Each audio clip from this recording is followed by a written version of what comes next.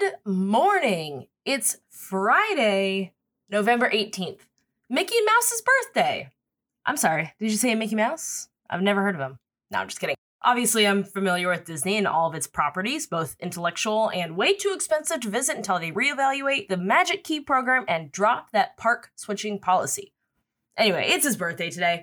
And the reason that it is his birthday today is because this is the day that in 1928, his first movie, Steamboat Willie, premiered.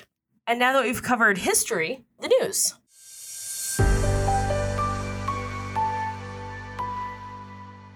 Impossibly, I still need to talk about the midterms, which, I mean, listen, I love elections. They're magic, stressful magic, but magic still. But I spent so much time leading up to the election just like thinking about them, talking about them, not sleeping about them, that I was kind of hoping a week and a half out that we'd be wrapped on this conversation. I see now that I was wrong. So here's where we're at. Katie Porter of the Whiteboard Porters has officially won her House seat. So she will keep her job for another 2 years and then hopefully forever. Lauren Boebert of the QAnon Boeberts will likely head to a recount. Odds are extremely against that recount actually changing the outcome. But with a difference of only 551 votes, it was kind of always headed this way. Actually, that's not true.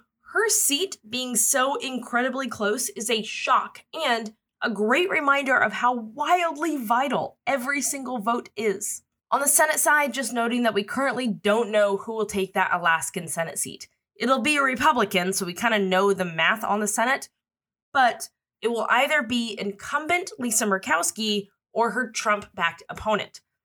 And with almost every other Trump-backed candidate losing, and now that he has announced his 2024 presidential run, even though literally everyone told him not to do it, here are words I never thought I'd say. We're actually hoping for a Murkowski win here. Ugh, that did not feel nice to say. That was not fun.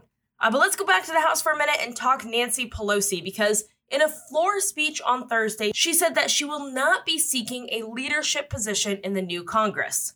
Not only that, but she specifically said, quote, "The time has come for a new generation to lead the Democratic caucus that I so deeply respect." This is a contrast to Senate Minority Leader Mitch McConnell, who won re-election for the position this week and said he is, quote, "not going anywhere." And yeah, this sort of speaks to like the whole vibe of the Republican Party, the party that is very, very, like uncomfortably so into staying in the past, like reverting to the past, now moving past the past. I mean, dude couldn't even find it in his reptilian-like chest area plumbing to vote in favor of the Respect for Marriage Act, which will not only codify same-sex marriage into law, but also interracial marriage, of which he is a part of.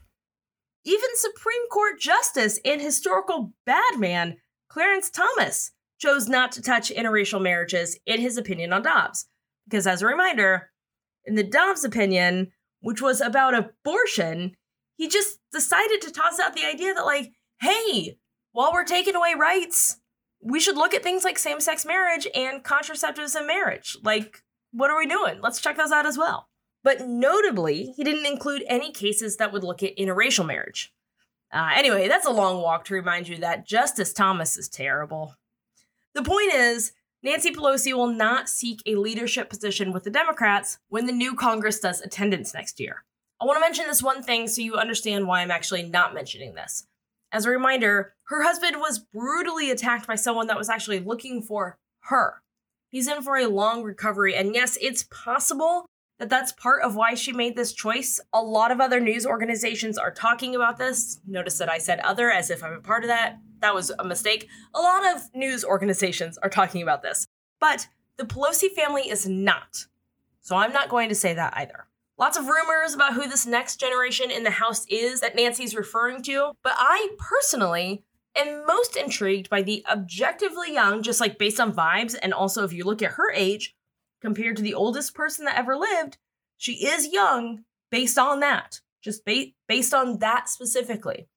Anyway, she's a young, non-elected, non-House member podcaster that does a daily news podcast that people clamor for and constantly talk to Nancy Pelosi about. Anyway, I don't know who that is, but would be exciting, right?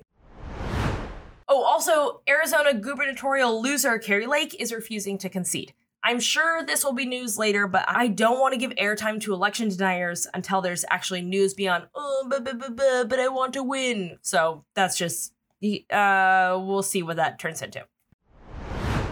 In seems bad news, Elon Musk previously gave Twitter employees a Thursday deadline to choose between quitting their jobs or going, quote, extremely hardcore to make the company a success.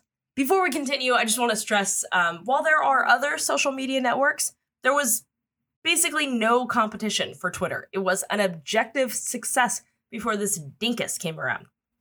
Anyway, I'm recording this on Thursday, so who knows what tomorrow will look like, but a lot of people are quitting at Twitter, so... Workers at more than 100 Starbucks went on strike on Thursday, aka Red Cup Day, the day that Starbucks gives free reusable cups to anyone who orders a holiday drink. This is such a power move for the workers. It is also the largest labor action since the campaign to unionize began last year. In all, at least 257 stores have unionized in that time, with 57 voting not to. Mike Pence, who rioters at the January 6th insurrection chanted that they want to hang, has said he is closing the door on testifying before the January 6th committee. Not gonna do it. Not interested. Nothing to say. Man, Mikey. Like, why, my guy?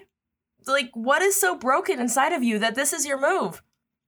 Tell people what happened. You're done politically. Just tell people what happened. And that's it. That's the news. I'm proud of Marcus Mouse for no other reason than to tell you that that's the name of Minnie Mouse's dad. A fact that I learned from Dana while I was on her excellent podcast, Gen D. And if you heard the beginning of this episode and thought, yeah, no, I knew it was Mickey's birthday before I said it, Gen D is where you want to go. I'm proud of apple cider. It's also apple cider day, and that is delightful. And I would love to participate, but apple cider is best reserved for cold days, and it's still summer here in Los Angeles, apparently. So please celebrate accordingly if you're able. But more than that, more than I wish it was at least chilly today. And really, is that too much to ask for? Like a slight chill in the air at the end of November? But still, more than I hate climate change. I'm proud of you.